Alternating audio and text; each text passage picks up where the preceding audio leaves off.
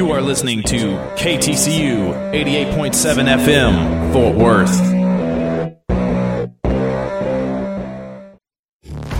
Welcome to Riff Ram Review, your TCU sports talk home right here on 88.7 KTCU. Here are your hosts, Seth Dowdle, Ian Nepetian, and Zion Trammell.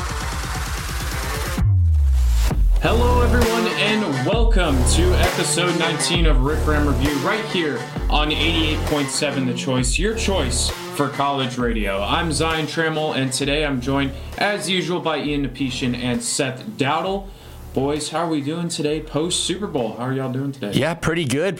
It was a fun, crazy night last night watching the Super Bowl. Definitely have some thoughts from that, but no, so far it's a good start to the weekend. Happy to be here. So yeah, it absolutely is a good weekend, a good week of sports ahead, and which we're going to talk about that happened last week, including the Super Bowl. But yeah, excited to get with it. I don't know where to start other than big game. Was a big game, and it was a very, very fun time. Yeah, we're going to be talking. We have a couple segments dedicated to the Super Bowl. We also have an interview coming up later at the end of the show with TCU Baseball's Payton Tolle. Super excited about that, so stay tuned for that. But yeah, let's get into it. We're going to talk a little bit about the Super Bowl here as the Chiefs took home the 25-22 victory over the San Francisco 49ers, winning their second consecutive Super Bowl. And, unbelievable game. Just truly one of the greatest Super Bowls we've seen. Honestly, I was genuinely just stunned by the end of it that the Chiefs were able to pull that off and get themselves another ring. Yeah, no, it was it was a crazy Super Bowl. At first, it was a very slow start, I think, and then as the game progressed, it finally found some life to it for sure. Because the game really picked up in that second half. But no, for the Chiefs, I mean, what a team. Great coaching, especially with Spagnuolo and obviously Andy Reid and things like that. But no, Chiefs are just, I feel like it's inevitable for the Chiefs. It's every year that they're tasked with having to come up with something else because, whether it was a receiver leaving or injuries here and there or having the target on their backs, just like Travis Kelce was saying, somehow, some way, they always find a way to win, and that's what great teams do. So that's kind of the word, I think, inevitable. It feels, and it's not like a bad thing in the sense of like evilness. I guess some people could perceive it that way, but it's like no matter what, adversity they face, they have a response, and that I think that's the perfect way to encapsulate that is overtime. Whenever you hear reports of the 49ers like we don't even know the rules, and then reports out of the Chiefs after the game, it's like we've been talking about this for 3 months, like what we would do in this type of scenario. Like in training camp, we were talking about in the playoffs, what are we going to do? Like they have this sort of clarity that other teams don't, that seem to lack in big spots. Yeah, no, it's just like putting, I guess, what's the word I'm looking for? I don't know, but they envisioned this happening, and then they were able to put that to paper and manifest. Yes, manifest. Yes, I couldn't think of the word. But it's unbelievable. I mean, really, San Francisco had a better roster up and down, I think, compared to Kansas City's, and the one difference is Patrick Mahomes. I think the 49ers just got outcoached there in that second half. Like you said, with Spagnuolo just disguising his blitzes, did a really good job there. And Andy Reid with a masterclass there of play calling in that overtime. I'm curious, though, did you guys agree with the 49ers electing to go for the field goal? I know it was 4th and 4. I know there were some people that felt, I think Tony Romo mentioned it a little bit, maybe you would have gone for it and see what you can do, but... Yeah, sorry, this is the field goal in overtime. Yes, sorry, in overtime, yeah. So that's the thing. I've talked to some people after the game, and I think looking back, it makes sense why they did go for the field goal, because the rules, based off the rules, I think what Shanahan wanted to do was he felt confident that no matter what points they put up or didn't put up, that they just had to match what the Chiefs were going to do. And obviously taking the ball in overtime first maybe is a little risky, and perhaps that showed last night. But I feel at that point the points are you need the points, and the Chiefs most likely, you have to assume, are going to get down there and score at some point. So I would take the points. And the thing is also your kicker has shown that he's able to kick. So that would be kind of perhaps a rash decision to maybe not send him out there based off of what he's done, leading up to that, obviously aside from the PAT that got blocked. But I think looking back, hindsight is 20/20. Maybe you just say go for it there. But I think really Shanahan wanted to see if his defense could hold them if his defense could hold the Chiefs to those 3 points, and then they get the ball for the second time on the third possession, essentially for sudden death. So I think that's the rationale. Obviously, in hindsight, is what aids us in this decision. Of course, I really would have been intrigued to see how it would have played out if they did go for it, and how and I guess that's kind of how the entire game goes. Is there's so many of those like watershed moments of times when there's moments in the game and no one knows, like, when this happens, the game's going to change on its head. And like we see those in hindsight, but we don't see those in the moment. Like, for instance, the fourth down call in the third quarter, maybe it was the fourth quarter, that the 49ers decided to go for it on like a 4th and 3. Yep.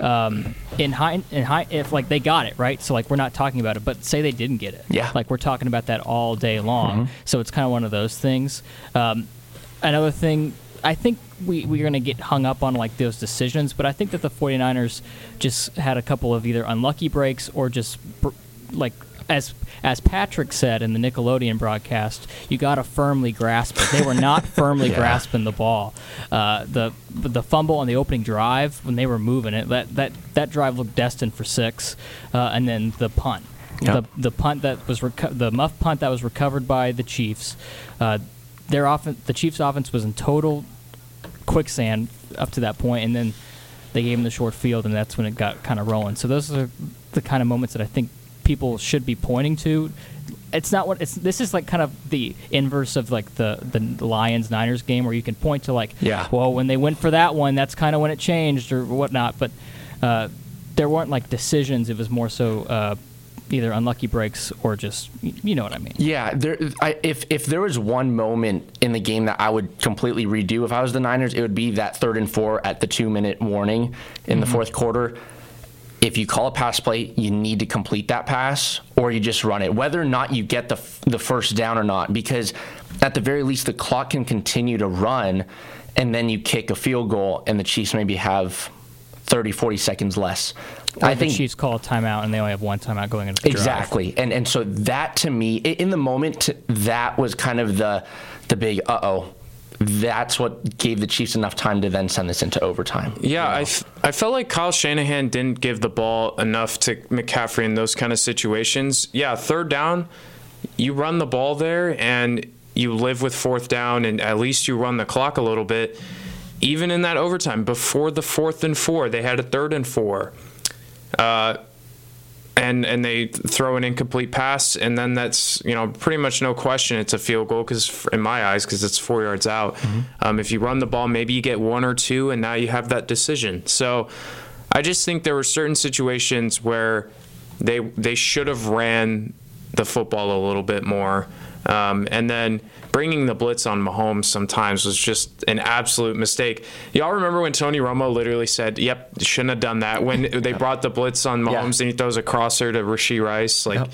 It's just those kind of things. Andy Reid, man. And then on the other side, whenever the Chiefs blitzed the Niners, which they did over 50% of the time in this game, just the Niners offensive line was in shambles. They could not handle it, particularly on those 2 plays that you all just talked about, on the 3rd down and 4, in the fourth quarter, whenever they had the ball with like 154 left. Yep. That was the blitz. And then in overtime, Chris Jones untouched. My Super Bowl MVP, by the way, that I picked. Just it frazzled him every single time. There were people coming unblocked. There on the Trent McDuffie and Chris Jones. Just no one was there, and now it's not that Purdy didn't handle it well. It's that there was really no time for him to handle anything. Yeah. You know what's crazy, too, is I picked the 49ers to win this game, and I gave some reasons why. I said they need to Mahomes needs to be protected. If they don't, they're going to run into some issues. And Nick Bosa was just terrorizing that offensive line. And Javon Hargrave had a really good game for the 49ers.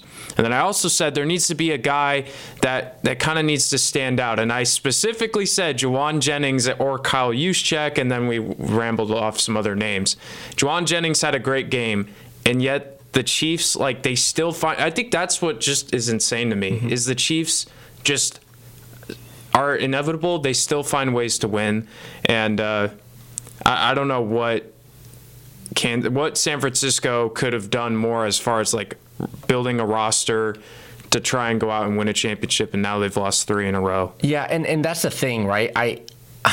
Again, when we look at these rosters, San Francisco, I don't know if by far is the correct term, but they definitely clear Kansas City's roster, in my opinion. Whether you're looking at the offensive or defensive side, but the Super Bowl really came down to the strategic play calling in these big situations. It did. Kyle Shanahan, yeah, he's experienced, but we saw this happen again when the same Kansas City Chiefs team had to come back in the 2019, 2020 season for that Super Bowl. And, not saying that it's apples for apples, but Andy Reid's been here. And he's been here with the same players that he has now, right? Travis Kelce and Patrick Mahomes primarily. For the Niners, it's I don't know. I don't want to say it's a lack of experience, but I think it's just the fact that the Chiefs have been here so many times, nothing flusters them. If someone goes down, it's okay. We've got this. We have depth. That's something I think that really hurt the Niners too. Obviously, they had quite a few injuries. Dre Greenlaw went down, and then Kittle missed a couple plays. Debo obviously came out and went back in at some point, but in those moments, it's like you need to call upon other guys that can step up. And it's not that Kansas City just had that, but because they've been in these situations, their players know the roles that they need to fill for these games. And if that means I'm going to be in for 2 plays while Travis is on the sideline getting whatever concussion protocol or something, then those guys know exactly what they need to do, and I don't know, it's again, they're inevitable. Every time you throw something at Patrick Mahomes or say, okay, he's out, he's here without Tyreek Hill, how is he going to do? I think he's going to do worse. I think he's going to do better. He did better. He found a way to get that team even farther than anyone expected. You apply pressure on him and say, well, he's not really a quarterback that likes to run. He doesn't love to run, but he can extend plays even if he's roaming around in the backfield, right? That's what makes him so good. And I hate to say it because I'm a Raiders fan, but it's just inevitable. That's the only thing that can really be said about it. So, to your point of like Chiefs players, even backups know what they're doing. Whenever Kittle missed a couple of plays, the Niners backup tight end came in and immediately committed a holding penalty. Yep, that's exactly what I'm talking about. That's that kind of stuff. And obviously that happens with every single team, but it's the spotlight's bright. Everything's amplified, and the Chiefs didn't crumble with the pressure. Especially in the bright lights of Vegas, it's very bright there at night, guys. I don't know how you need like blackout curtains on everything. Yes, it's so crazy there. There's so many things happening at night in Vegas. It's crazy. They'll be back soon, and that for a Super Bowl. Even I heard some people were like complaining about the long lines and stuff, but I heard a lot of compliments of. I mean, there's built-in infrastructure already. It's like New Orleans or Miami and whatever. It's they'll be back soon. Dude, if the NFL wanted to, I mean, if they probably could do it there every year. They probably want that, honestly, with how much people are gambling and stuff, dude. Holy cow, it was crazy. Yeah. Also breeds craziness. Yes. And rowdy atmospheres. Dude, there was a guy who bet Prize Picks, Book It with Trent. He's a TCU alum, actually. put down like a $67,000 bet to pay out $1 million. He was one Christian McCaffrey touchdown. Like, he needed 2. He got 1. And they were so close on that 4th down. So, Trent, I'm sorry, dude. That was painful. I was feeling for you, man. So close to $1 million. You always got to. What I've seen from him is you got to fade him, though, every single time.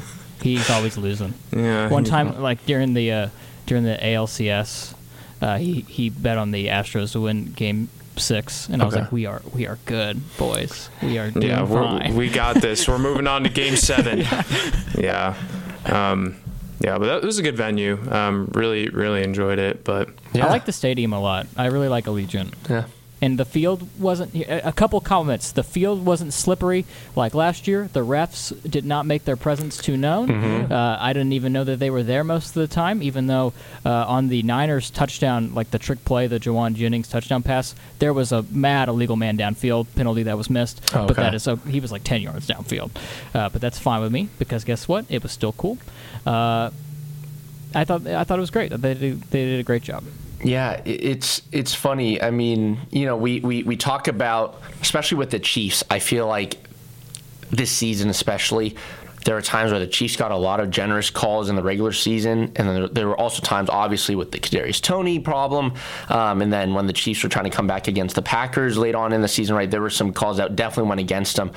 And to your point, Seth, the referees were very even in this game, and they really let the guys play.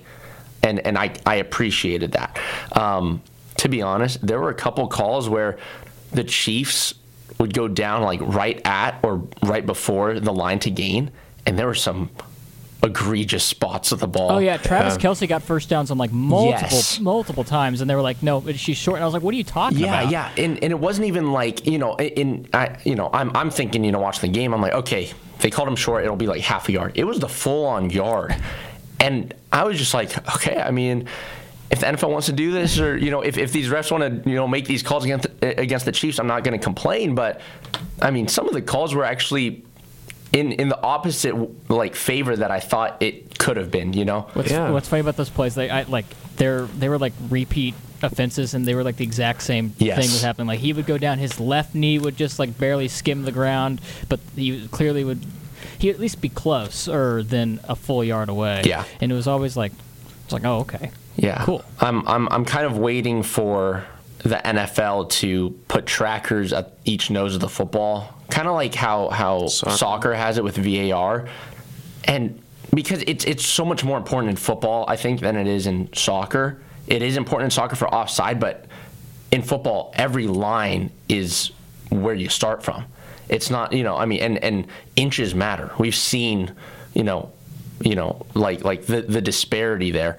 So I'm kind of waiting for the NFL to maybe put some sort of tracker in the football or something, and at either nose of the football. But because I feel like the spotting of the football over the last few years has just been very inconsistent, and it's something that can, I feel, be cleaned up much more easily than not. Well, there already is a chip in the football. They have already admitted that there is one, but they use it for different things, like next-gen stats and whatnot. For instance, here's a fun little nugget. You can spew this at trivia parties. On that run in the fourth quarter where Travis Kelce got down inside the red zone on that 22-yard catch, he ran 19.6 miles per hour, which is the fastest he's run since 2018. Oh, dang. His previous high this year was 16 miles an hour. Wow. Dude. You said Kelce, right? Kelce. He's a big guy. One of my friends said, he looks washed. May need to check his facts. Yeah. That's pretty fast. Yeah. That's the thing. It's like they have trackers in there mainly for ball speed or the height of the ball and things like that, talking about the apex or whatever, right? But it's like that's like non-practical purposes. I'm like, that's so not practical. Yeah. Like, I don't care that Amazon, brought to you by AWS, we're doing this, and this. There's a 10% chance he caught it. Well, he caught it, so there's your 10%. Yeah. It's like, I want to know that the ball is starting exactly where it should be starting. Yes, and that we won't need to use index cards to see if a person. Yes. That is the that is the funniest thing that's happened in like the last 10 years. Yes, we will not need to use that. But that'll wrap things up here for our first segment. We're still going to be talking talking about the Super Bowl, but also kind of talking about the Chiefs as a whole and maybe some extracurricular stuff with like the halftime and whatnot. But stay tuned. You're listening to Riff Ram Review right here on 88.7 The Choice. The following message is brought to you by Goodwill and the Ad Council. The inherent right to work is one of the elemental privileges of a free people. Endowed, as our nation is, with abundant physical resources, and inspired as it should be with the high purpose to make those resources and opportunities available for the enjoyment of all, we approach this problem of reemployment with the real hope of finding a better answer than we have now. Your stuff can be more powerful than you think. Your stuff can be a resource for change. Donate to Goodwill, where your donations help fund job placement and training for people in your community. Goodwill. Donate stuff, create jobs. Find your nearest donation center at goodwill.org. Meet Designated Dave.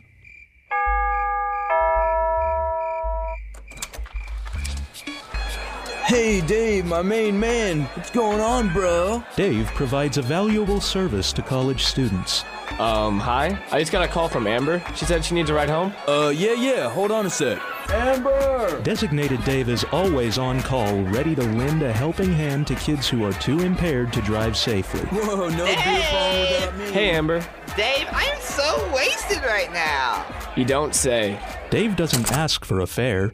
Dave? Yes, Amber? He doesn't even mind if you Ralph on his upholstery. I love you. That's nice, Amber. But Designated Dave can't be everywhere at once. So if you're planning on drinking, be sure to plan ahead. Make sure there's a designated driver with you, or have someone ready to give you a ride. Oh my God, I love this song. This message is brought to you by your friends at KTCU. Welcome back to Riff Ram Review right here on 88.7 The Choice. My name's Ian Payton, and today I'm joined alongside Zion Trammell and Seth Dowdle as we just finished up talking a little bit about the Super Bowl, but we still want to continue because obviously the big game is where it's all at right now. Let's go back into the booth in Las Vegas and take a listen to the call from Chiefs Radio, Mitch Holthus on the Chiefs Radio Network. McKinnon is in at running back. First down and goal to go. Play action fake. Right side throw. Touchdown! Kansas City! McCole Hardman with the catch on the right side. A 3-yard touchdown pass in overtime. Kansas City wins the game. 25-22. And the Chiefs Kingdom has started its own history class. Because for the first time in 6,944 days, there is a back-to-back Super Bowl champion, and it is the Kansas City Chiefs, champions of Super Bowl 58 on the heels of Super Bowl 57. The Chiefs do it in overtime. Sounded like there's some hugging just toward the end of that one there, but Do you what think a he call. calculated that in real time? Yes. He had the calendar app open. Yeah, quick math right there. Yeah, I was like, where is he going with this 1,000 thing? I'm like, oh, okay, that makes sense. Yeah, no, absolutely wonderful call there from Mitch Holthus. Let's play the Kevin Harlan one if we have that too. First and goal at the 3. Lining up in the clock at 10 seconds and ticking. In the shotgun, Mahomes. 4-man front, receiver in motion, low snap. He runs and he throws, caught, touchdown! It's caught! Hardman caught the ball! The Chiefs have won! The Chiefs have won! The entire bench empties, chasing Mahomes in the end zone. Their third Super Bowl in 5 years. The Chiefs are back-to-back Super Bowl champions. It is a dynasty. The Chiefs have won Super Bowl 58, 25-22 in overtime. Electric. Yep. It's so weird hearing Kevin Harlan for football, especially on radio for football, because I'm used to him doing more basketball stuff, obviously. But just another great call there from Kevin Harlan. And it's funny, Seth, you and I were talking just before the show, and you brought up the point that back in the Super Bowl with the Chiefs and the Bucks, that was in 2020, but the 1920 season, there was a streaker in that game, and there's also a streaker in this game, but it parallels. You know, everything comes back to the middle. There was a streaker in the game yesterday, and if you know anything about Kevin Harlan, it's that he loves to describe the streaker because he gives a play-by-play. He gives the play-by-play. The guy is drunk. He's at the 50. Oh, he took a spin. He's been tackled. That is him. So I immediately ran to see what his call was yesterday's. Yeah. It was not his best one because there were two of them. So he had to do it was like kind of confusing. Yeah. But in 2021, in that Chiefs-Bucks Super Bowl, there was a streaker, and it was a very memorable call, and it's too good to not listen to tonight. 5:03 to go. Someone has run on the field. Some guy with a bra. And now he's not being chased. He's running down the middle, the 40. Arms in the air in a victory salute. He's pulling down his pants. Put up your pants, my man. Pull up those pants. He's being chased to the 30. He breaks a tackle from a security guard. The 20, down the middle, the 10, the 5. He slides at the 1, and they converge on him at the goal line. Pull up your pants, take off the bra, and be a man! Wait. And the players with hands on hips at the other end of the field are looking at him and shaking their head and saying, why, oh why, is this taking place in a Super Bowl? Kevin, I've never heard that before. What? Kevin Harlan and streaker calls just never get old, do they? He's got on a bra. Like, he was so amazed by that. He's got put your pants back on. Oh my God, iconic, dude. That dude's a legend, man. I found that today. I was the first time I heard that for the first time today.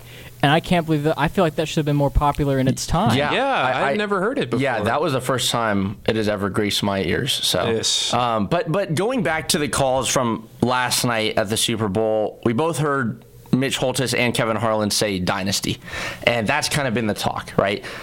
Chiefs winning their third Super Bowl in the last 5 years. They've been to six straight AFC championships.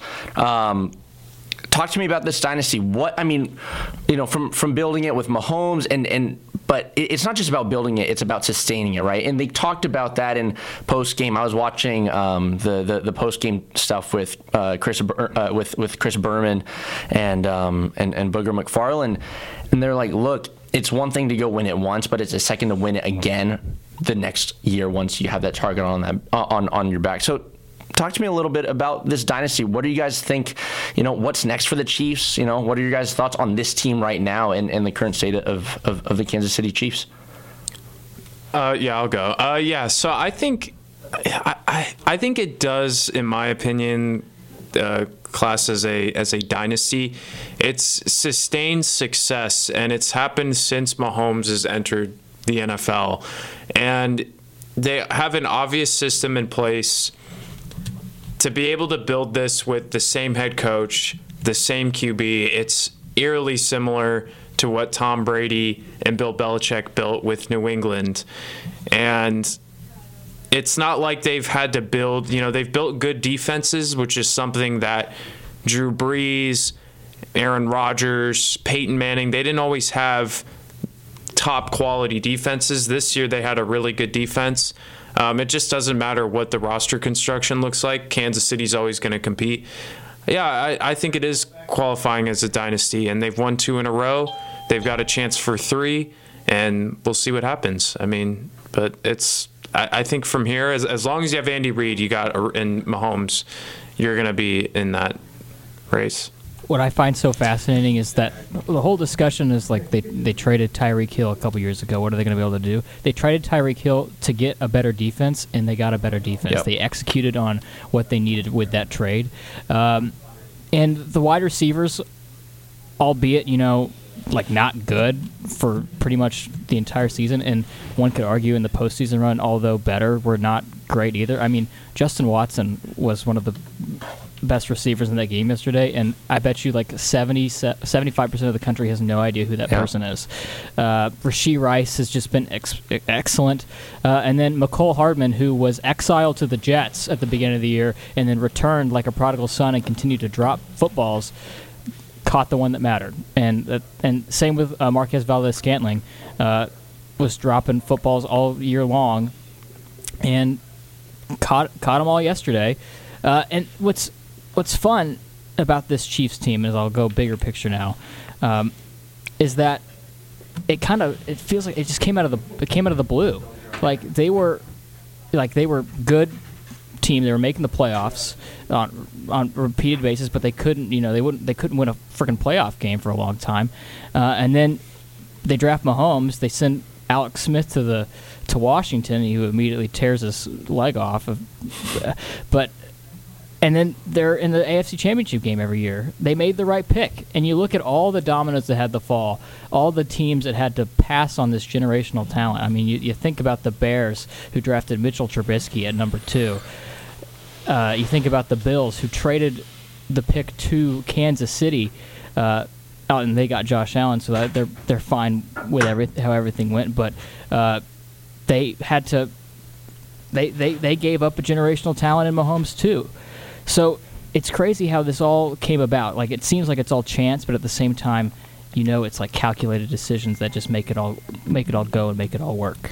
Yeah, it's that experience that they've had and that they've brought in at those leadership roles, right? I mean, that's the thing, because I think the one constant all these years, at least over the last 6 or 7 years, it's been Patrick Mahomes and Travis Kelce. And no matter who they're surrounded by, they find a way to win. Whether it's Marquez Valdez-Scantling, someone who, yeah, sure, I mean, you can say he's a big name. I wouldn't classify him as a big name, but he kind of came to relevance playing with Aaron Rodgers, and then he finds his way at the Chiefs. Same with Juju Smith-Schuster last season when he was with the Chiefs. It's all these. There's a sense of like randomness to the people they bring in, but just like you said, Seth, it's so calculated because every time it pays off, and it's not that it happens by chance every single time, right? So that's one thing that's so special about this team, and yeah, kind of getting back to talk about a dynasty. Yeah, this is a dynasty, whether or not you win 2 or 3 years in a row, but they have been the leading force in the AFC for over the last like half decade. And honestly, unless there's some big changes to be made at a head coaching position or something like that, which perhaps we might see Andy Reid over the next couple of years, or maybe sooner than that. I can't imagine seeing this Chiefs team, slowing down. Another thing too that's kind of like on the back burner, but this is what happened with Michael Jordan and like all those players and like in the rest of the league is like their careers were minimized because of how good he was. Like, they were good basketball players, really good, and they could have had tremendous legacies, but they couldn't win the title because they had to get through Michael. It's kind of the same thing now that you're looking at with this Chiefs team in the AFC, is that there's really good quarterbacks in the AFC. Josh Allen, Joe Burrow, right? Who in another fantasy world have won a couple of Super Bowls right now, but because they have to go through the beast, they can't. Mm-hmm. And so therefore, and we obviously, like, things can change. You never know if Mahomes is going to make it back to the Super Bowl or if the Chiefs are going to make it back to the Super Bowl. Don't take it for granted, Chiefs fans. I'll just say that coming from a guy who's never seen his football team even make it to an NFC Championship game, let alone a Super Bowl. Please just go have your parade and have fun. Yeah. But like in 10 years from now, say the Chiefs continue this run and Joe Burrow and Josh Allen have nary a title to their name, their legacies aren't tarnished. They're still good football players, but people won't look at them with the same light as had Patrick Mahomes never existed. And that's kind of what dynasties do to leagues. Tom Brady has the same effect on everybody else. And it just sucks that it's happening in the AFC again. It didn't switch the NFC, which, I mean, I'm fine with. I'm an NFC guy, but yeah, it's tough to see how anyone can compete with him because, and not just him, but the team as a whole. Because if there was ever a time for it to happen, it was this year. This roster was mitigated as being not horrible, but not It's definitely the worst one. And then the Niners have a freaking super team over there. I mean, that's like the prototypical roster construction with a cheap quarterback over there, and even they couldn't get it done. Yeah, and it's unbelievable. This was such a great Super Bowl, though. Honestly, it ranks as, for me, was one of the best Super Bowls I've ever watched. From the game perspective, halftime.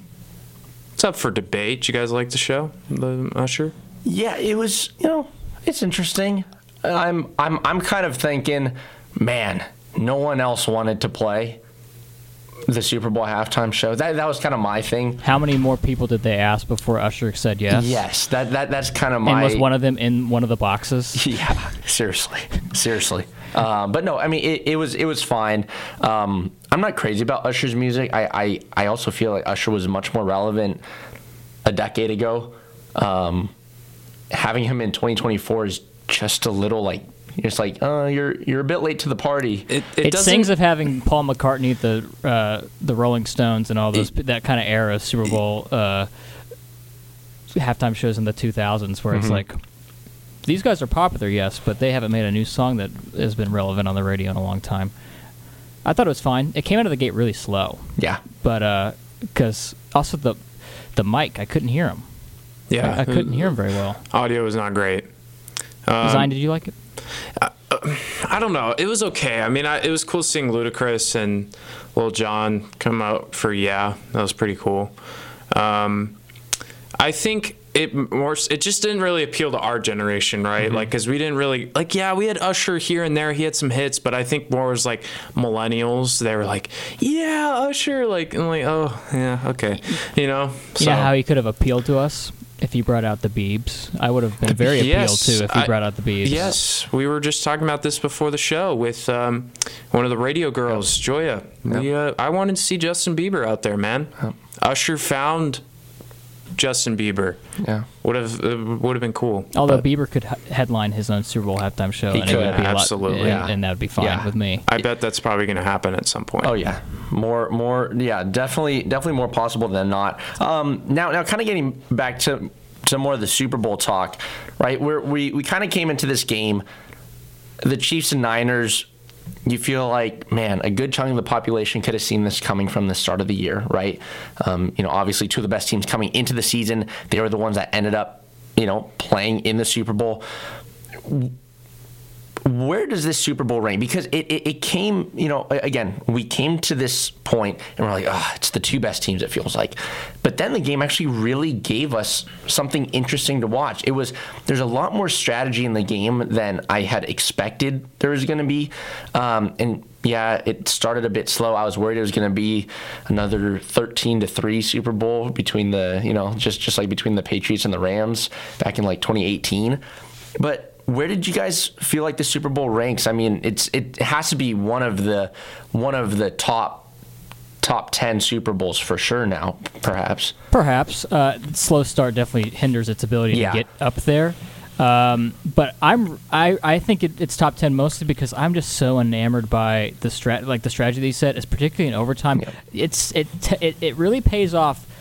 And it gives credit to the NFL when their new rule, there's not like a definitive strategy to win, because you can make arguments on both sides for taking the ball and for receiving the ball.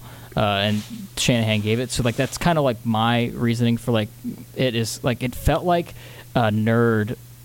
It felt like a bunch of the nerds were out, and it's like it felt like a nerdy Super Bowl in terms of decision making, and I really enjoyed that as one myself. Yeah, I found myself, so I was watching back at my apartment with about 10 other people, and every time there's a certain flag or there's a discussion about a play, I'd find myself being the one to explain the strategy behind it and why you make this call as opposed to another.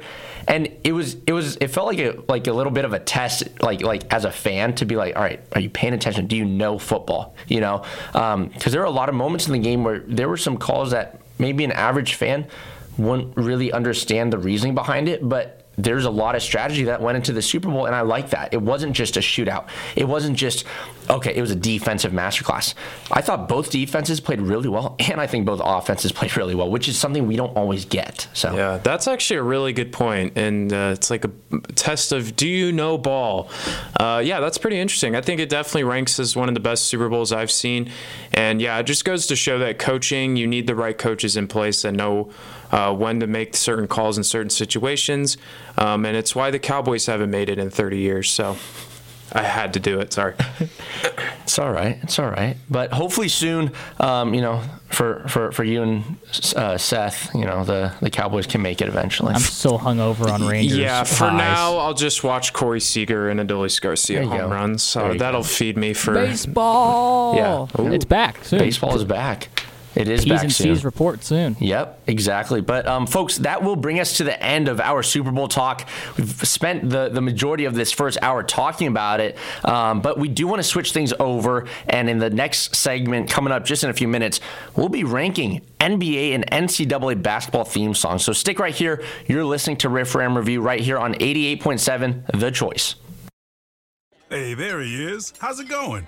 I'm having a stroke. Are you going to shake my hand or what? I'm having a stroke. Wow, you're not even moving your arm. I'm having a stroke. Are you okay? I'm having a stroke. Your face looks weird, too. I'm having a stroke. Are you having a seizure or something? I'm having a stroke. When someone is having a stroke, they may not be able to say it with words, but their body language will tell you loud and clear. I'm having a stroke. You just need to know the sudden signs. Look for FAST, F-A-S-T. F, face drooping. A, arm weakness. Or S, speech difficulty. Then T, time. Time to call 911 immediately, because the sooner they get to the hospital, the sooner they'll get treatment. And that can make a remarkable difference in their recovery. Know the sudden signs. Face, arm, speech, time. Spot a stroke fast. Visit strokeassociation.org. Brought to you by the American Stroke Association and the Ad Council. I want to thank my mommy for loving me so much, for taking me out to the park, for reading me books, for taking me to the doctor when I broke my foot in ballet rehearsal, for leaving me alone when I wanted to be alone. And now, as a grown-up, I'm thankful for being able to take care of you, my dear mom, for having the chance to take you to the park, for reading you those books we enjoy so much, for being able to take you to your therapies after you twisted your ankle, for understanding that sometimes you simply want to be alone. Roles change without us noticing. And in your new role, we help you help. Visit aarp.org/caregiving to get practical health and wellness tips to provide even better care for your loved one. Remember, visit aarp.org/caregiving. AARP. We help you help. A public service announcement brought to you by AARP and the Ad Council.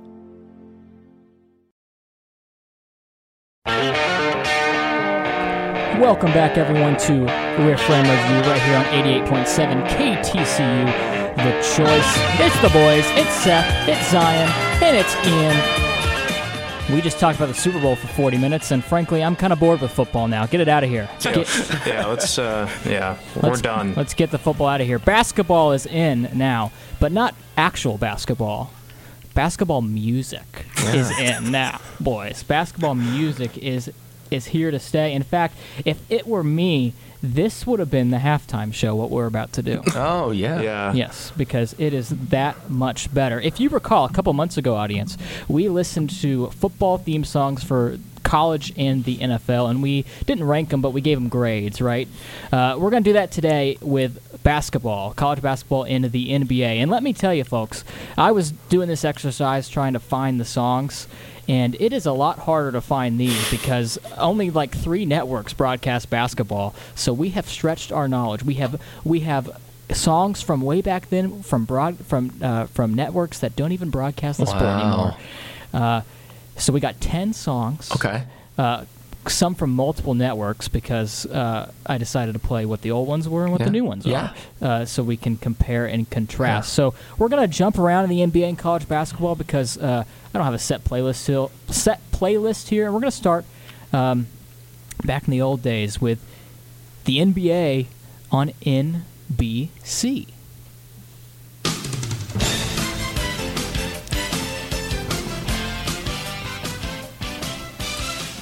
Makes you think of the Bulls. Yeah, I agree. Bob Costas, Michael Jordan. That's what that makes me think about. When did NBC stop doing basketball? NBA? Early 2000s. Okay.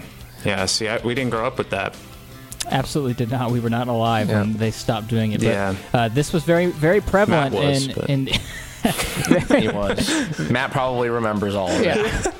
This was very prevalent in the Michael Jordan era Bulls because they broadcasted from, I believe, 91 to 2002. Yeah. Yeah.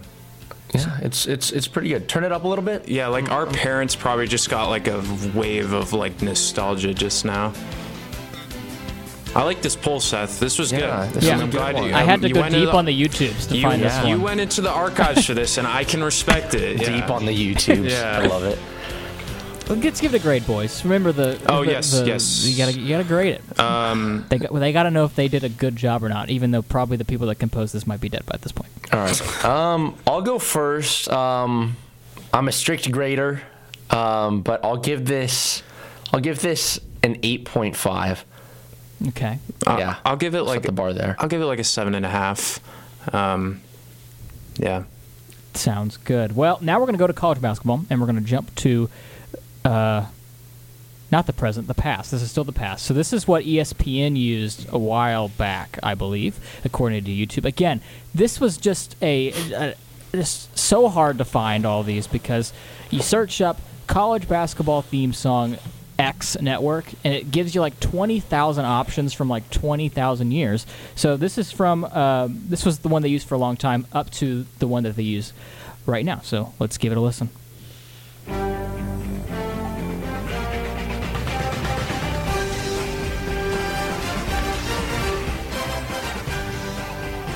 Off that first note, I literally thought they were going Imperial March, the Star Wars first thing is like dun, and I was like, wait. Same company, so it could have been close. I literally thought we were about to get a Darth Vader entrance song here. I said this last time we were doing this with football theme songs. This feels like you're watching a sports movie and there's someone at a news desk talking about a fake player in a movie, and this is the music they bring back to bring it into into the news show. Or like some sort of montage to see, like, look, he can dribble between his legs now. Yeah. Maybe like High School Musical kind of thing. Yeah. Not the, the basketball portion, I do like this part, though, because it reminds me of, like, college bands, and I like that. I like that a lot. Like college bands at basketball games or football games, things like that. Definitely has those vibes to it. I just don't know if I think NBA with this music. This is college basketball. Oh, this is college. This is college. Oh, got it. Yes. So we're switching back and forth. We're switching back and forth. Gabby Martin, one of the DJs here, is listening right now. She just said, this is giving Air Bud. I totally see that, yeah. I could see Air Bud. Now, we'll grade that one after we hear what ESPN is doing now for college basketball.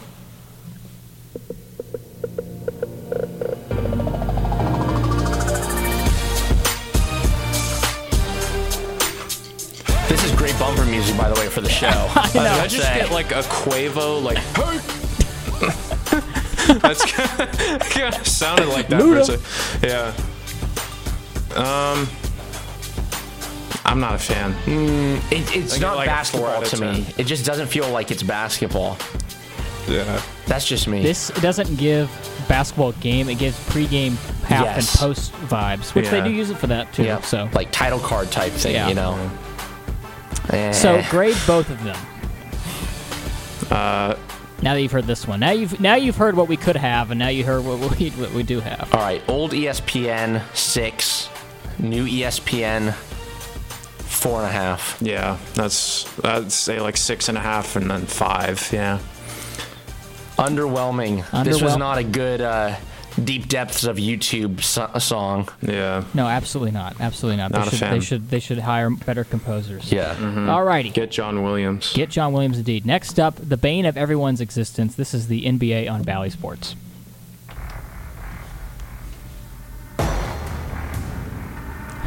Construction site?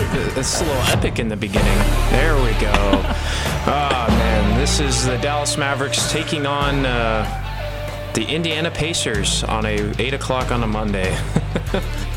so random. It's I like it.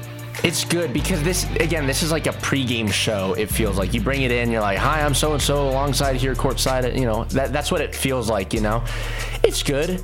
Just doesn't bring basketball vibes to me. But then again, I don't watch anything Bally's because I don't have the subscription for it. So you don't need to. You don't need to because all your teams don't play on Bally's. Yeah, well, exactly. Yeah. I actually give this an 8 out of 10. I like it. I don't like Bally itself, but I like the song. Yeah. I think it's solid. I'll give it a 6. Alrighty, 6 and an 8. We like Bally's. We don't like Bally's. Whatever. They got composers, and that's all that matters. Next, let's go back to college basketball, and let's do Fox. And I just want to preface everyone, before y'all hear this, I did not press the wrong button. What?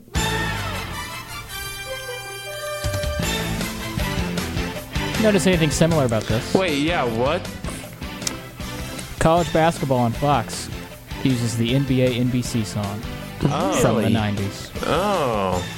I was like, what are you going with this? Interesting, yeah. Well, I guess one of their composers is still alive. They're just working for a different network. They just updated it a little bit, yeah. He just emailed himself the file. Yeah. It's like, hey, bro, you copy this, and then it's literally like the same thing. It's we don't have to, you have already given grades. I like this. We don't need to, I like it. Yeah. We don't need to dwell on it. Did I give an 8.5 to this? I think. Okay, yeah, it's the same 9. people. Yeah, I'll give it a 9. Yeah. Wow, they really did good there. They did. They did it so good that 2 networks have used it for 2 different. One is amateur sports and the other is professional. Let's stick with the Fox theme. The NBA on Fox. When has Fox had the NBA? Back before our time.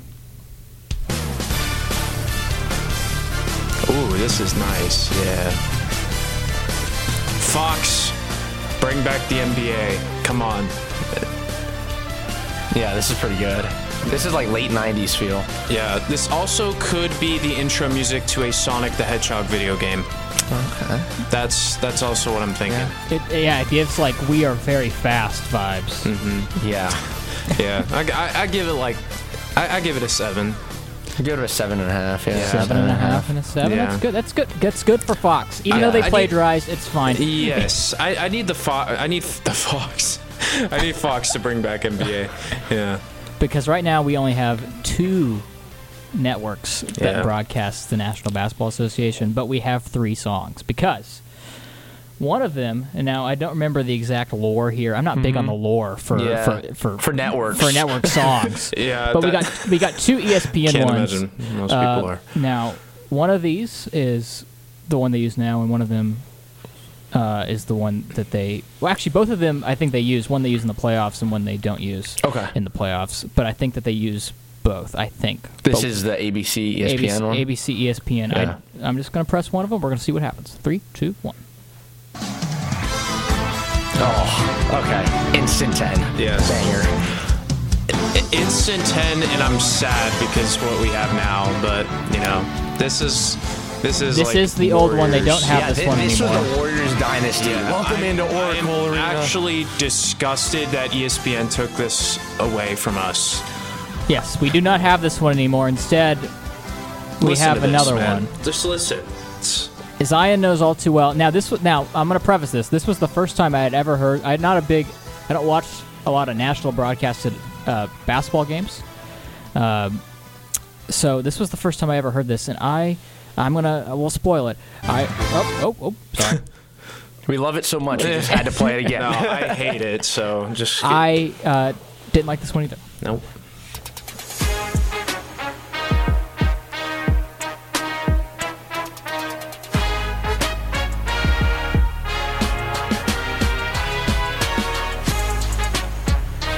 It's a travesty. It's a travesty. It's not, okay, I won't say it's terrible. It's just such a downgrade from what they used to have, man. Come on, ESPN. You gotta be better than this. You know when TCU hosts its Club Funk concerts before basketball season? Yeah. This is what I would hear there. Yes. I remember, I think they introduced it this year, if I'm not mistaken. This was last year. Last year was the first year that they used it. And I remember I'm watching a game and I'm like, wait, what is this? What? Hello? Yeah, no, not it. Yeah, it's not it. I loved the old one. We need to cleanse the palate. One. That's a one. We need to cleanse the palate. We need to go hit up Scott Van Pelt and tell them to go tell the people at ESPN to bring it back. We got to cleanse the palate real fast. Thank you.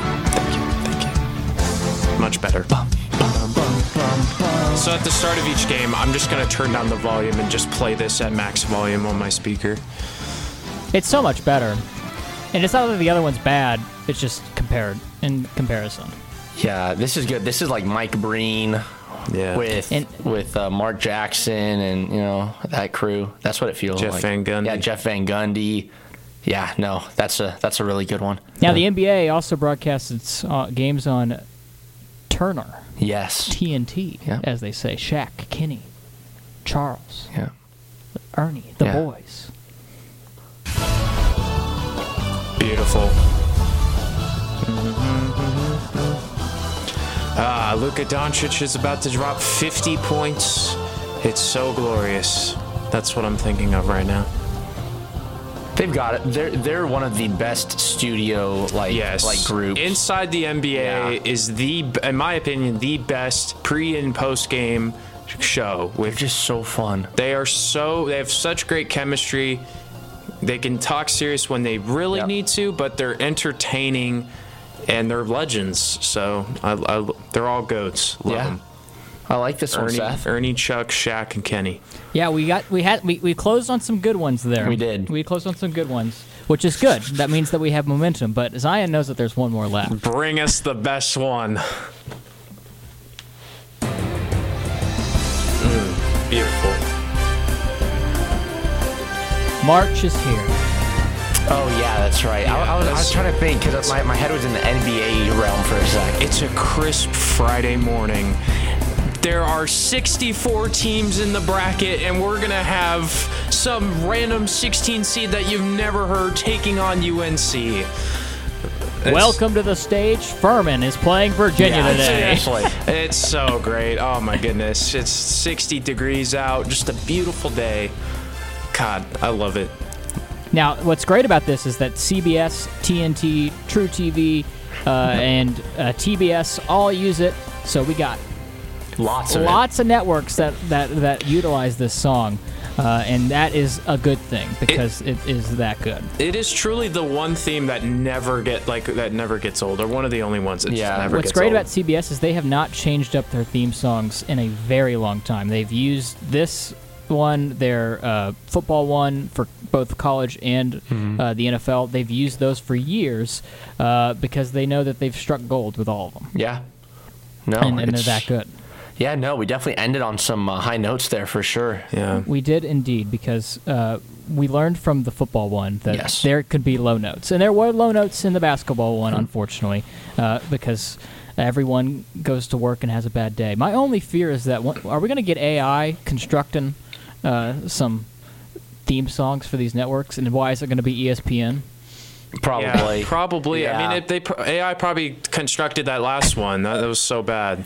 I need to meet whoever composed the March Madness theme. Yeah. Would you want his autograph? Yes, I would. Yeah. What? Oh my goodness, bro was composing with literal fire. It's that meme. It's that Gunna meme where he's writing with fire. That is literally, or playing the piano with fire.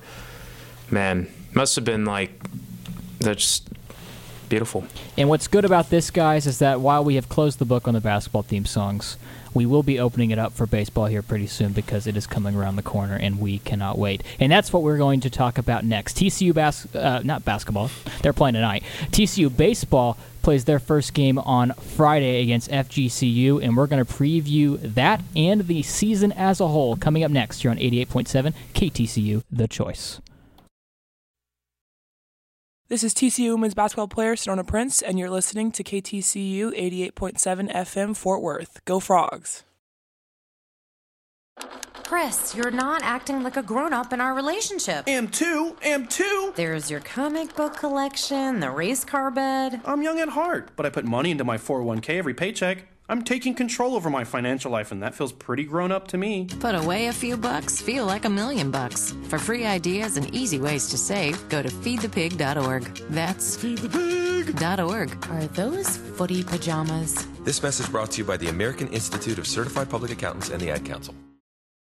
So when you get to the corner of Smith and Orchard, you're going to want to take a left. You are not going to Then what you're going to do is turn onto Marcy Avenue. Just broke up and go past the first 3 lights and then take the next left. I don't really think 5 more blocks and you should be there. Who am I to judge, right? Park on the right. That's I'll what see I you heard later last tonight. night. It's hard to concentrate on 2 things at once, like texting and driving. Stop the text, stop the wrecks. How will you stop texting and driving? Tell us at stoptextstopwrecks.org. Brought to you by the National Highway Traffic Safety Administration and the Ad Council. Welcome back to episode 19 of Riff Ram Review right here on 88.7 The Choice. Zion Trammell here with Ian Apetian and Seth Dowdle. We got some NFL talk out of the way, got the NCAA basketball themes talk going. That was pretty fun. But now we're going to be talking about the greatest time of year. Baseball season is here, and TCU baseball is back and ready to make another run to the College World Series. What a tremendous year last season was. The ups and downs, just a memorable season for these Horned Frogs that made it all the way to Omaha. And in the Final Four, ultimately losing to Florida. But a tremendous season, but now it's time to look forward because there are a lot of new faces. It's a young team, but they are currently right around that number 5, number 6 in a lot of the polls across the country. So, folks, get to Lupton. A top 5 team in Fort Worth is ready to go. They will open up the season this Friday against Florida Gulf Coast. They've got a 3-game series on Friday, Saturday, and Sunday at home. But guys, let's talk about TCU baseball really quickly because we're going to have Payton Tolle on in just a little while here. What are your guys' expectations? Just quick thoughts about TCU baseball overall. Yeah, obviously, I'm so excited for this. Coming off the back of last season, just a terrific season, a season of 2 halves for sure. But I'm really excited. Obviously some guys left TCU for the draft and things like that, and so it's going to be the complexion of this team is very different. You don't have some of those veteran guys still there, and those guys were big pieces. So I'm curious to see how this team is going to fill those voids, both on the pitching front and when it comes to the batting order. But I'm really excited. We got a really good group of transfer guys that came in, a lot of exciting freshmen that, whether or not they play this year and hopefully stick around for next year. I mean, this program knows what they're doing, and I'm really excited to see what they can accomplish this year and how they can build upon it for the next few seasons. So I'm very intrigued to see how they handle the pressure that's already been mounted on them. A 5 and 6 ranking, depending on the way you look at it. That's a lot of pressure heading into a season, particularly for a group as young as this TCU team is. Coming off the backs of last year, super excited, as y'all have said. I'm just more excited to see where certain pieces are going to plug in because, as you said, Ian, a lot of people left, and so now obviously the question is who's going to fill those roles. And we know Kirk is very tight-lipped about a lot of things, and so we won't know until he does. Yeah. So, but what we do know is the starting rotation because he did decide to yap about that on another podcast. And we do know that our guest, our friend, Payton Tolle, will be starting on Friday with Cole Klecker starting on Saturday and Zach Morris on Sunday. Yeah. Ooh, baby. Yeah. So it's really exciting, especially once that news kind of hit. Once you texted me about that set this morning, I was like, oh, man, it's coming together. Yeah, it's coming close. Together. We've been speculating for months at this point. For too long. And too long for us to even be making any sense about what the speculation even was. But now that we're 4 days away from, I almost said tip off. Sorry, first pitch. Yeah, from first pitch. That it's becoming real again. That baseball season ended. It felt like just such a short time ago, and now it's right back in our presence. And it's my favorite time of the year. I know it's Zion says it's his favorite time of the year. Ian, you love baseball. I love baseball. It's your favorite. I'm an A's fan. I love baseball. Yeah, you gotta love it. You gotta really love it. You gotta really love baseball.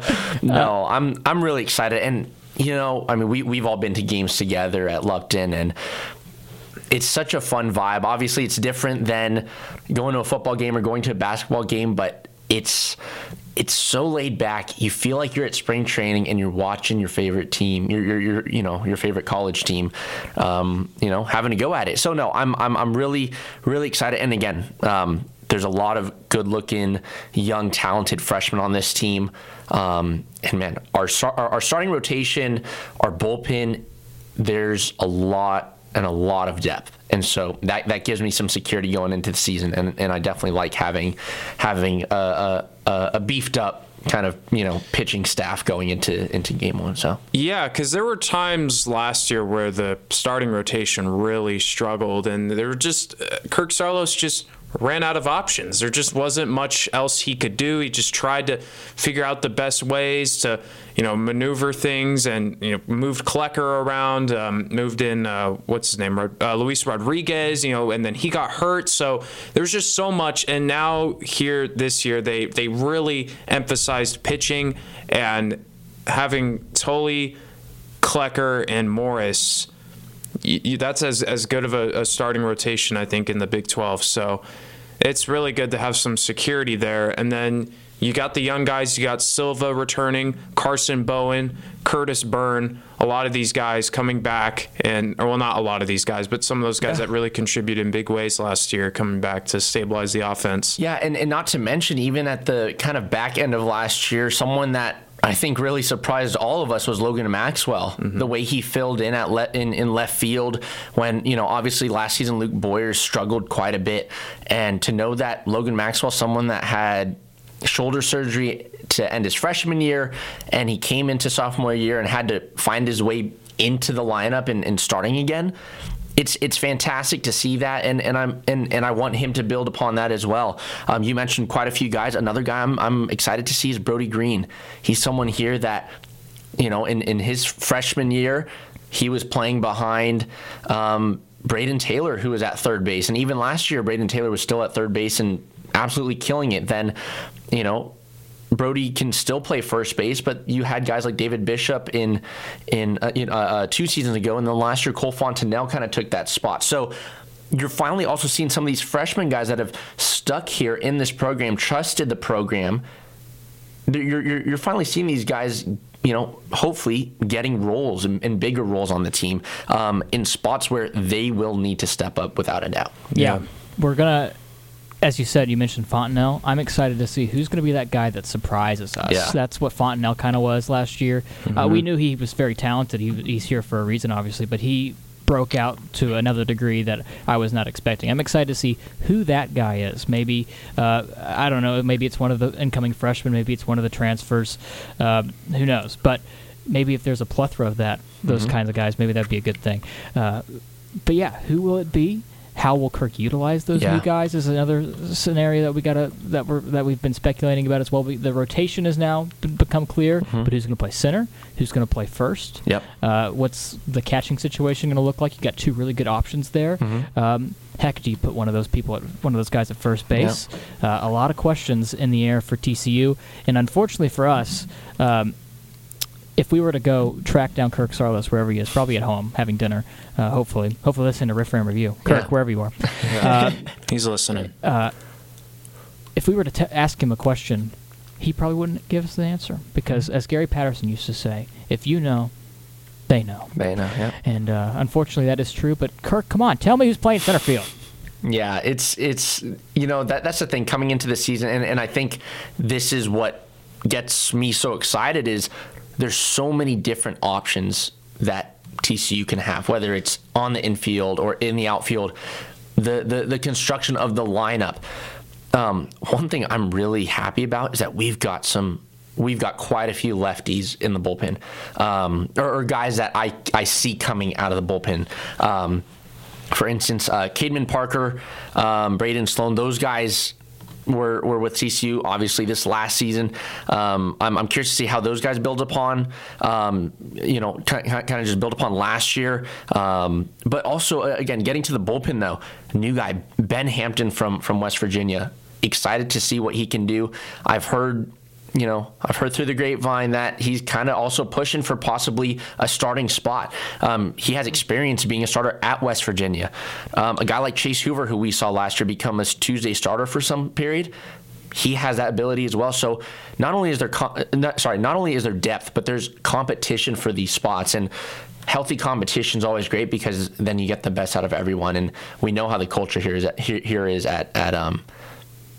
TCU, and so I'm really excited, just really excited. So Insider Ian there, with some inside info on who was it? Ben Hampton. Yeah, Ben Hampton. Only Grapevine resident Zion should be able to get things via the Grapevine. Oh my God. Yeah, I guess so. Yeah.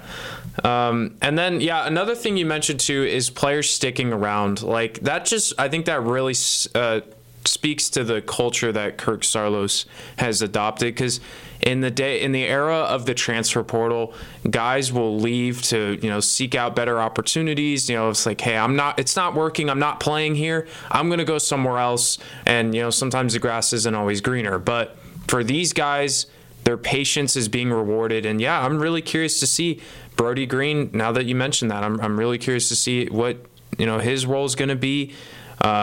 You also got Fisher Ingersoll, who played a little bit, I think 2 years ago, didn't really play much last year. No. Last year was his first year here. Was it last year? Yeah. But he came in as a DH and a defensive replacement. Mm-hmm. Yeah. But no, he's definitely someone that I want to see break through. Yeah. Again, it's especially last year, it was tough for some of the guys that maybe had an outside shot looking in, because at least in the infield, because Braden Taylor ate up that spot. Yeah. When Anthony Silva got injured, Braden Taylor moved to short, and then Brody Green went to third, but Anthony Silva played short all season. Trey Richardson was stalwart at second base, and then you had Fontenelle come in fairly early in the season, and he was your first baseman, and but now there are still question marks though, again, because as much as we don't want to think about it, injuries are also a possibility, and we need depth. You're going to need depth if you want to get back to the College World Series or even win the Big 12 or win the Big 12 tournament. This TCU team has their eyes set on the biggest of prizes, and we're just a few days away, but there still are some question marks here and there. So yeah, it'll be nice to see it all out on the field. As they're probably going to pick up some wins here in non-conference, but it'll be really good to see this team get out there and just kind of see how they gel together, see it all kind of, because preseason talk is, it's something to look at, but you got to actually be out there and on the field and working together. It takes a lot to have a really good baseball team. The chemistry has to be there. The coaches have to, be in sync with the players. There's a lot that goes into a really good baseball team. So we need to see the results on the field. I was like, oh. No, I got a thought. Trust me, I got one. I am excited to see TCU play the entirety of the Pac-12 and send them off in a farewell. That's pretty much the non-conference schedule. It's the Pac-12 versus TCU. You got USC, you got Arizona, you got everybody in the Pacific Coast Conference. It's crazy how that non-conference work, but it's a tough one. And Zion, as you said, they might pick up some wins, and if they do, they're going to be really good ones. And that's what we're looking forward to. Is if they can pick those up, they're going to put themselves in a good position moving forward into conference play, and then potentially getting hosting a regional once the tournament comes around. Yeah, I cannot wait. But Ian has left us. He's going to go grab Payton Tolle. We're going to take a little bit of a break because we got to get set up and everything. But don't go anywhere, because when we come back, we're going to have an interview with TCU Baseball's Payton Tolle right here on Riff Ram Review on 88.7 The Choice. Don't go anywhere. All right, folks, let's get started. Parents, thanks for coming. As many of you know, I'm Coach Mather. Tonight I want to talk about the season, of which I only have one expectation: that everybody gets stronger. When I say get stronger, I'm not referring solely to physical strength. Sure, we'll be in the weight room, we'll be running stairs, but we're also going to focus on developing mental toughness and grit, because those are the characteristics that allow us to achieve greatness both on and off the court. So how do we develop those things? By getting comfortable with a challenge, by cultivating the confidence necessary to overcome adversity in all forms. That's why I coach. That's my purpose. Every member of this team can lean on me, and I'll teach them how they can lean on themselves and each other. This message presented by the UIL and the Texas High School Athletic Directors Association.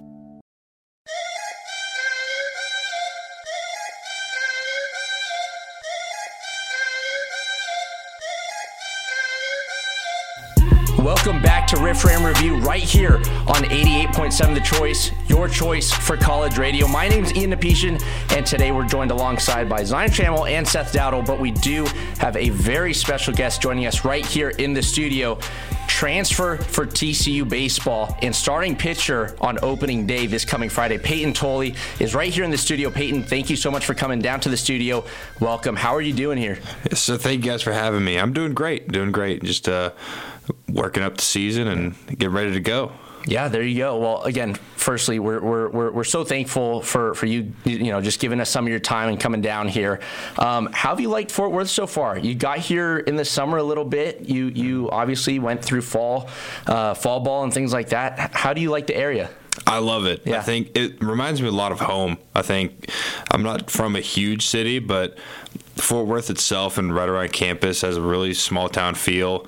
I remember on my visit, we were walking around and there were so many people. Oh, hey, Coach Darlos. Hey, how's it going? And we stopped 3 different people just randomly on the street. And I think there's something really special to me, just how small the community feels and how much support there is to the baseball team. And it's definitely a really special area, even though you're in the middle of a pretty big city. You don't feel like that at all.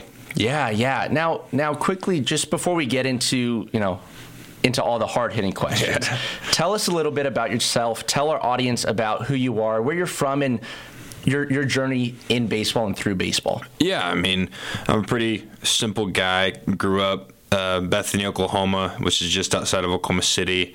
Got mom, dad, brother, 2 dogs. Ranger's like 15 years old. He's my favorite dog. And then Annie is he's golden doodle. She's the craziest. But,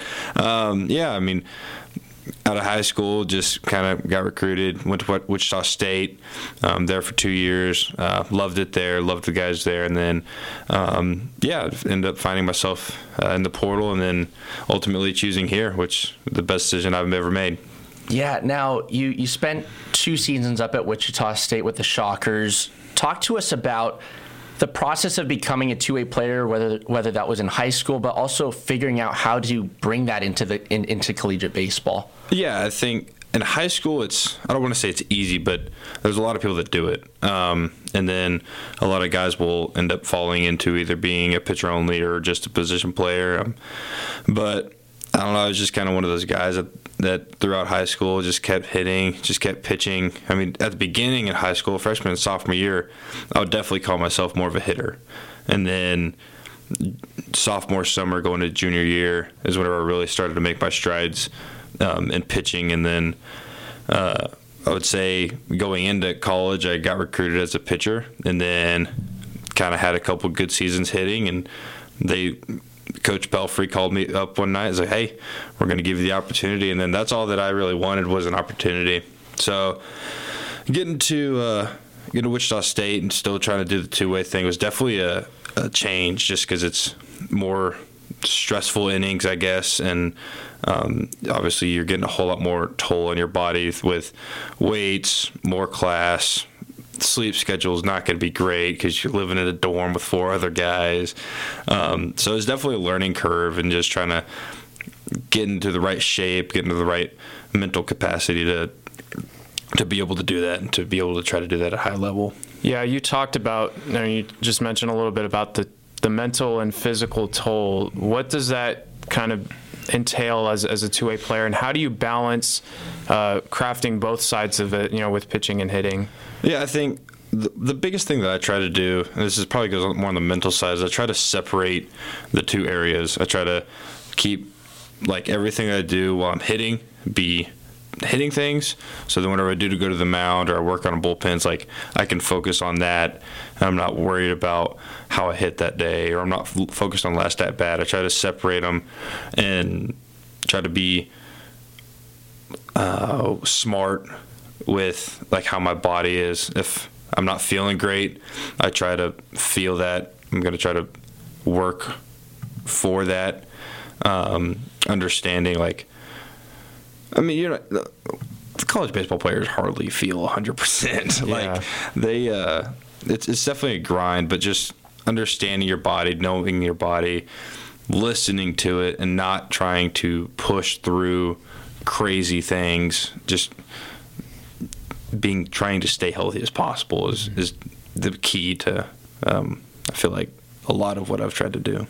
It kind of feels like there's like a revolution of sorts with two-way players, a revitalization of it. Obviously, Shohei Ohtani is doing it at a high level. I do have this one question for you that has been nagging my brain, because at what point did you realize that, like, and it wasn't when your coach called you and said, we're going to give you this opportunity, but at what point did you realize, I can do this in college? Like, I can do this at a high level? Because, it's, as you said, it's one thing to do it in high school.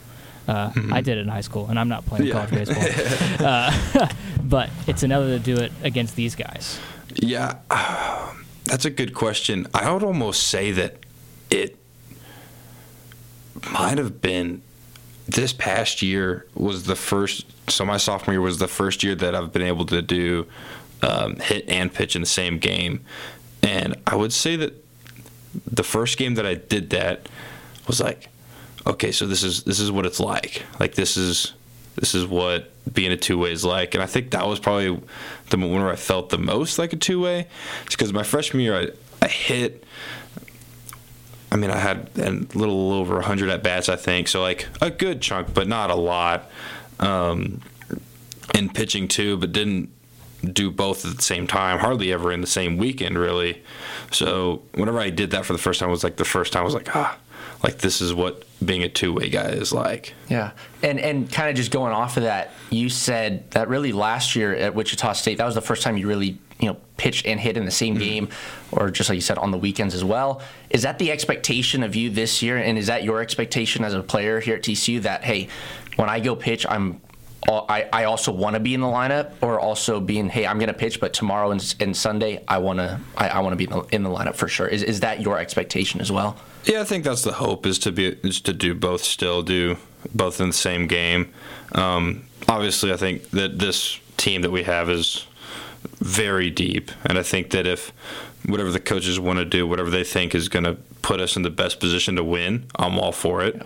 If that's with me, the lineup, or if that's putting somebody else in while I pitch, or just putting somebody else in general, I think that's what's going to make the biggest difference. And I'm willing to do whatever it takes to win, because that's what I came here to do, is to win. For sure. Now, kind of just going off that, you come to TCU through the transfer portal.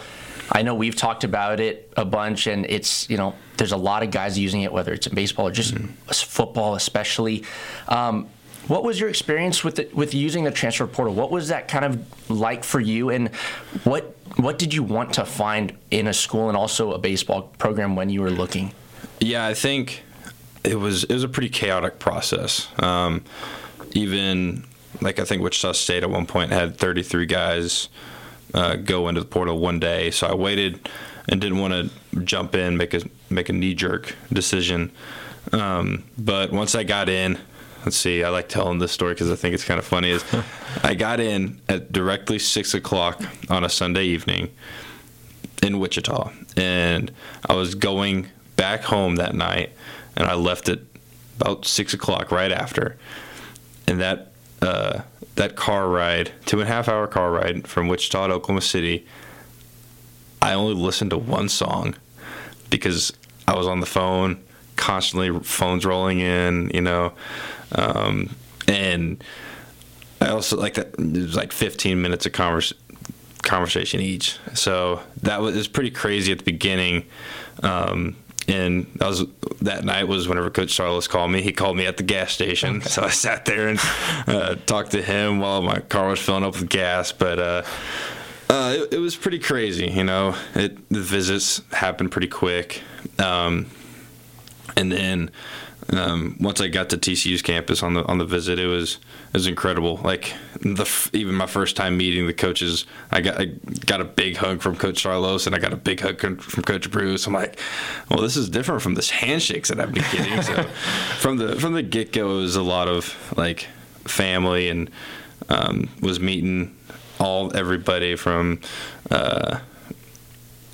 athletic directors, football coaches. I mean, everybody. It was pretty special, and like I was saying, like you could feel how special Fort Worth was, and it was just, transporter's crazy, and I kind of took the stance of whenever you know, and whenever I came on a visit, it was really hard for me not to just say yes. Mm-hmm. So, I committed about an hour after my visit and go back into the coach's office and get a big hug from Coach Charlos, and Coach Bruce jumps into my arms. I'm like, this is pretty sweet.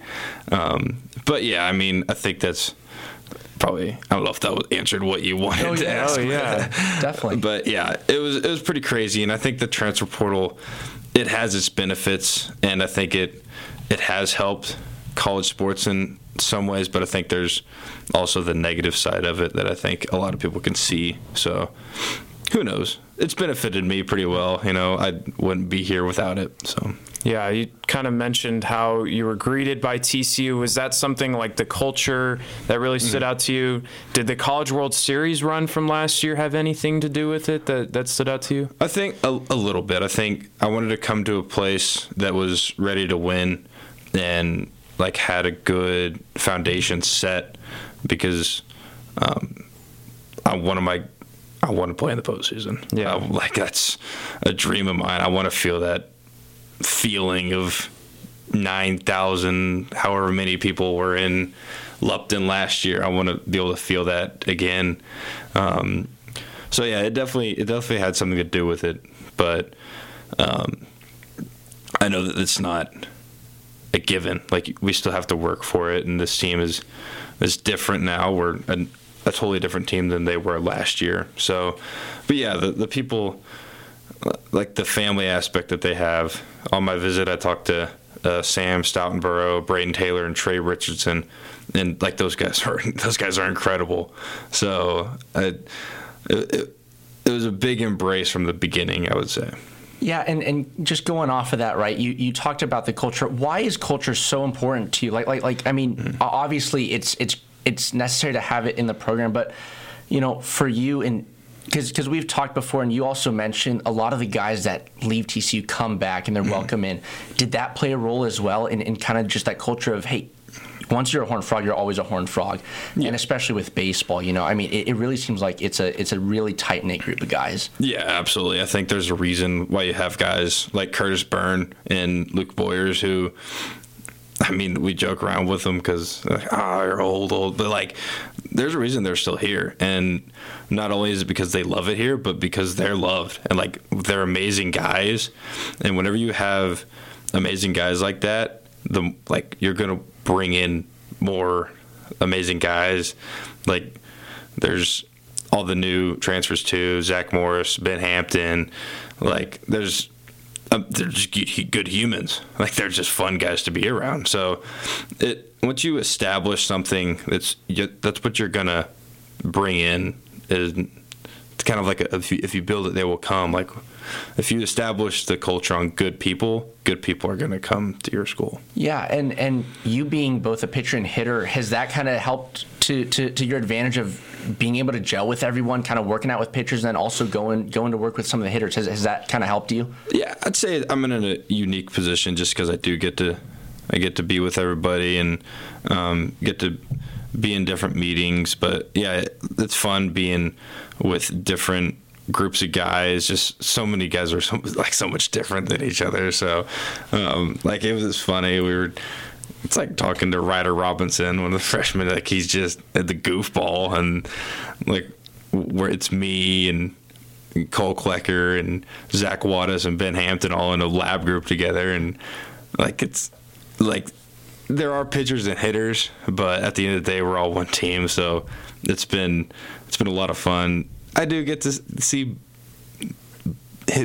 hitters and pitchers, and they're always like, "Oh, which one do you choose?" And I'm like, "I like being the middleman." So, but there you go. Well, let's transition to this upcoming season, Payton, because depending on where you look, it's number 5 or number 6 ranking in the preseason polls. What are your expectations? What's your excitement for this season? I think I'm excited for how hard we're going to play. I think that the way that Coach Bruce runs this offense and the way that Coach Delora has the guys on the base paths is going to be really exciting, because I think we're going to play hard. I think we're going to fight and earn games, if that makes sense. So I think that's something that is almost expected from us, I feel like. And I think the tone that was set by last year's team flows into this year with, like, we're here to wreck shop and we're here to, like, have fun too. Like, we're gonna have a great time kicking people's butts. if I can say that. Yeah. So yeah, I'm just super excited about being out there with the guys. Like I said, we're a super deep team, and like I've never been this excited for a baseball season. I think it's like you should be excited for a baseball season, but like this is something different. I'm just thrilled to be a part of it. That's really awesome and exciting to hear. There's so many talented young players on this team. Just talk a little bit about the youth talent that you've seen, and who are some players that TCU fans should keep an eye on that they may not have before? I'd say, well, one guy that has been in inter squads that has just had my number is Chase Brunson, a freshman. He'll be in the outfield for us. He's been pretty good. He's a pretty good player. Ryder Robinson, too, like I just said, he's going to probably play in the infield a little bit for us. They really got those two guys are young spark plugs for us. And then I think another guy too that's been here is Brody Green. I think that he had a great fall, a good preseason here, but he's looked like his defense has been really good the way that I see it. I mean, I could go through all 40 guys that we have. Like, I could sit here for an hour and a half and tell you guys each guy, but it's been, I mean, like, he got Sofa and Boyers, and then they got Sammy Myers, another freshman too. It's special. And Carson Bowen behind the plate, it's pretty special. I think another thing too is, like, you got Ben Abelt, who's, like, I think could lead the nation in saves. Like, I think, like, there's so many guys that are just so pretty. I mean, they're so good at what they do. Like, it's really exciting. And I don't want to, like, jinx anything or anything like that, but I'm super excited just to see all the guys, see how it all shakes out with everybody. Yeah, well, it's very exciting to hear how excited you are, because that just gets everyone else going, to be honest. And talking about exciting, obviously, you guys start this Friday against Florida Gulf Coast, and kind of just going along with that, this non-conference schedule is not a joke. No. I mean, you guys are, it's almost like you guys are playing everybody in the Pac-12, it feels like. Yeah. UCLA, Washington State, Arizona, you guys play USC twice at Globe Life, then ASU, all before you get into that first series against Kansas away for Big 12 conference play. What are your expectations of this team early on, and also what this whole kind of start to the season is? Because it's kind of going to hit fast, I imagine. Yeah. I think that's good though. I think that being tested early, I think you need that from a team. It gives you a good idea on where you're at against some of the nation's best. But one of our mottos this year has been start fast, and from the get-go, from the jump, we're gonna. Like I said, we're going to play hard. I think we're going to be here. We're going to be at home in front of everybody. I mean, even Globe Life, I think that's just our second home. So from the get-go, it's going to be we're going to play fast, play hard, and if you're not careful, we'll punch you in the mouth. You know what I'm saying? Yeah. So I'm really excited. Like that, having that good of a schedule early on is big because like you can kind of measure up against other schools. So yeah, and then looking ahead to Big 12 play, is there any team that you're circling like, man, I cannot wait to go up, to go up against these guys? I mean, I guess being away from it, I haven't realized how big of a deal the team from Austin is. I think I'm pretty excited about that one. Yeah. I mean, that one's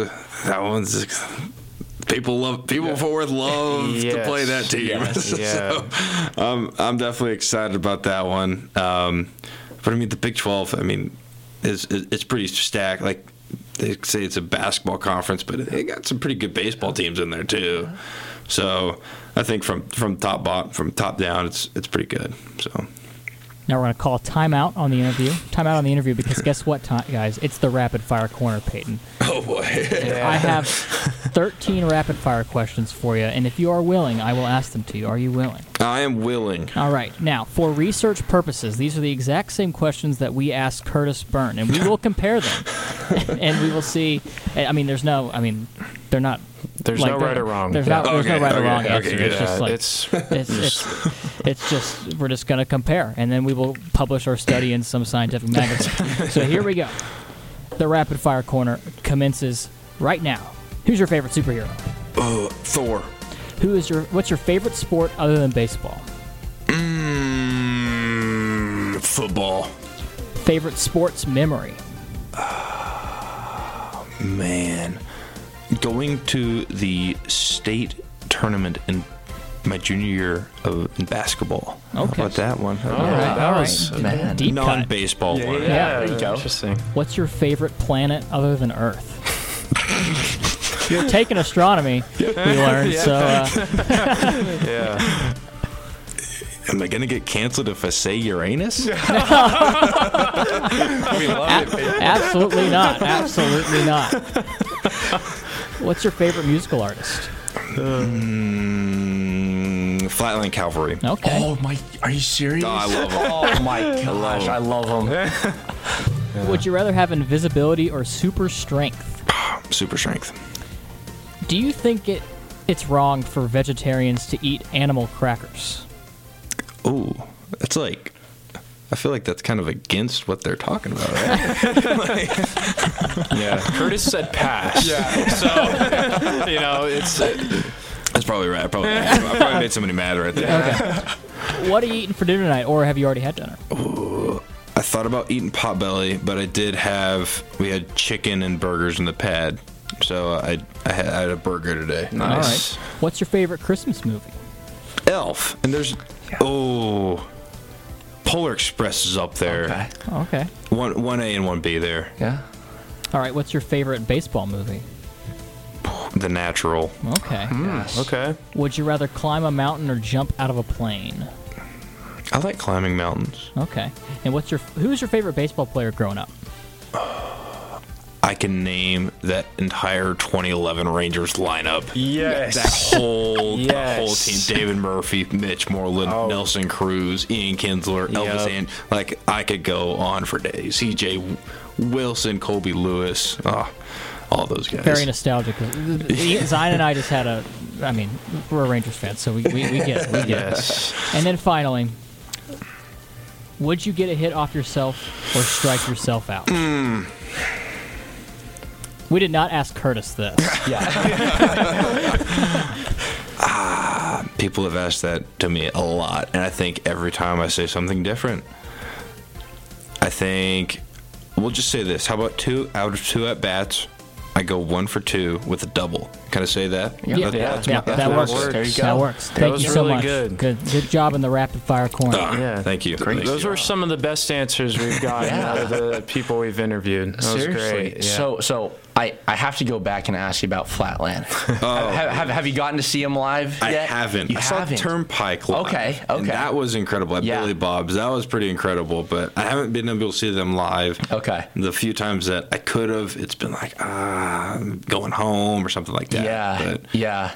No, they're awesome. I saw them in Deep Ellum back in September, late September, early October, and they were fantastic. Yeah. So, I mean, I was taken aback when you said Flatline because I feel like not many people, I mean, there's not a ton of people that, are so crazy about them, but that was a good pick. They're definitely there. That was a good one. I could have gone to Zach Bryan or Turnpike Troubadours, but I was like, we'll go with the obscure Flatline. Yeah, nice. There you go. I got a follow-up question. You went to the state tournament in junior year of basketball. Oh, how far did y'all make it? Crazy quick question or quick story here. Okay. So we beat the number 1 team in the state in the regional final, and so we win. Right, we're moving on. That Thursday, we are getting on the bus to go to the state basketball game. I put one foot onto the bus. They say, we're getting off. We're going to take a 2-week break because of COVID. Oh. I never got to play in a state basketball tournament. Oh, my goodness. Wow. Yeah. That's why it's one of my favorite memories, because it's like, we were really good. I like to say we're going to win it all. Yeah. But it was pretty. That was a tough one. I'm going to take a guess. You played center. So yes. I played bruiser. I was kind of like, okay, if you come in my lane, then you're probably going to get fouled. I averaged 4.5 fouls my junior and senior year. There you go. 2, 3, 4 points a game, and then 9 rebounds, something like that. We had a guy, he went and played college basketball. He was 6'8", 6'9", so he played center, and then I played the bully, I guess. You're like the Dennis Rodman. Nice. Did they at least give y'all some recognition as being a finalist? Or in Texas, I heard that they gave everyone a pseudo, everyone that made it to the state tournament was a champion of that year. Yeah. I haven't got my ring yet. It's not yet. We haven't hung the banner yet, but I'm okay. I'm signing. I'm trying to sign the petition for it. There you go. They better. We'll sign it. We'll sign it. Exactly. And you also played football, right, at Bethany? Yeah. How was that? Yeah, it was good. Yeah. I liked football a lot. It was a whole lot more fun to play than basketball to me, and there were a couple of looks here and there for football, but everything just kind of came back to baseball. Yeah. But football was fun for high school, I think. So. Yeah, for sure. Well, Payton, we're very glad that you're here at TCU now. You're a Horned Frog. Seriously, thank you so much for coming on. But the last thing that we want to ask you, and this can be a message to fans or just whatever you want it to be, but what do you want TCU fans to know about Payton Tolle? What's your message to them about you and maybe about this team heading into this year? Let's see. About me, I'm a pretty passionate guy. You'll kind of know what I'm feeling like whenever I'm playing. I feed off of energy from teammates, coaches, from fans. So, I'm super excited to see what it's like out there, being able to pitch in front of everybody. But I think, like I said earlier, I want everybody to know that we're going to play hard, and that's going to be the expectation this year, is playing hard and not letting our foot off the gas from the very first pitch, from the very first game, starting fast and finish strong. Just never let the foot off the gas. Yeah. There you go. Now, just so our fans can reach you, where can they reach you on social media? Where can they go find Payton Tolle? I think it's at Rolle Tolle, ROLLE TOLLE 49 on both Twitter and Instagram, or X now. Okay, yeah, exactly. I know X. It still gets all of us. Say Twitter. Seriously, it'll be Twitter to the day I die. Exactly. You get it. Well, Payton, thank you so much for joining us here tonight. Really appreciate you coming down to the studio. For the folks at home, that will bring an end to this episode here of Riff Ram Review right here on 88.7 The Choice. But one announcement: the TCU Horned Frogs get underway in 2024 this Friday, February 16th, when they host Florida Gulf Coast to a 3-game series here at home at Lupton Stadium, and our man Payton Tolle will be stepping on the rubber for Game 1. So really excited to get the season underway and just wait for that first pitch. So, folks at home, be sure to follow us on Twitter and Instagram at Riff Ram Review, and find us on Apple Podcasts and Spotify at Riff Ram Review. Until next time, I'm Ina Petion. Zion Trammell here, Seth Dowdle, and Payton Tolle. Thank you so much for tuning in, and we will see you guys next week.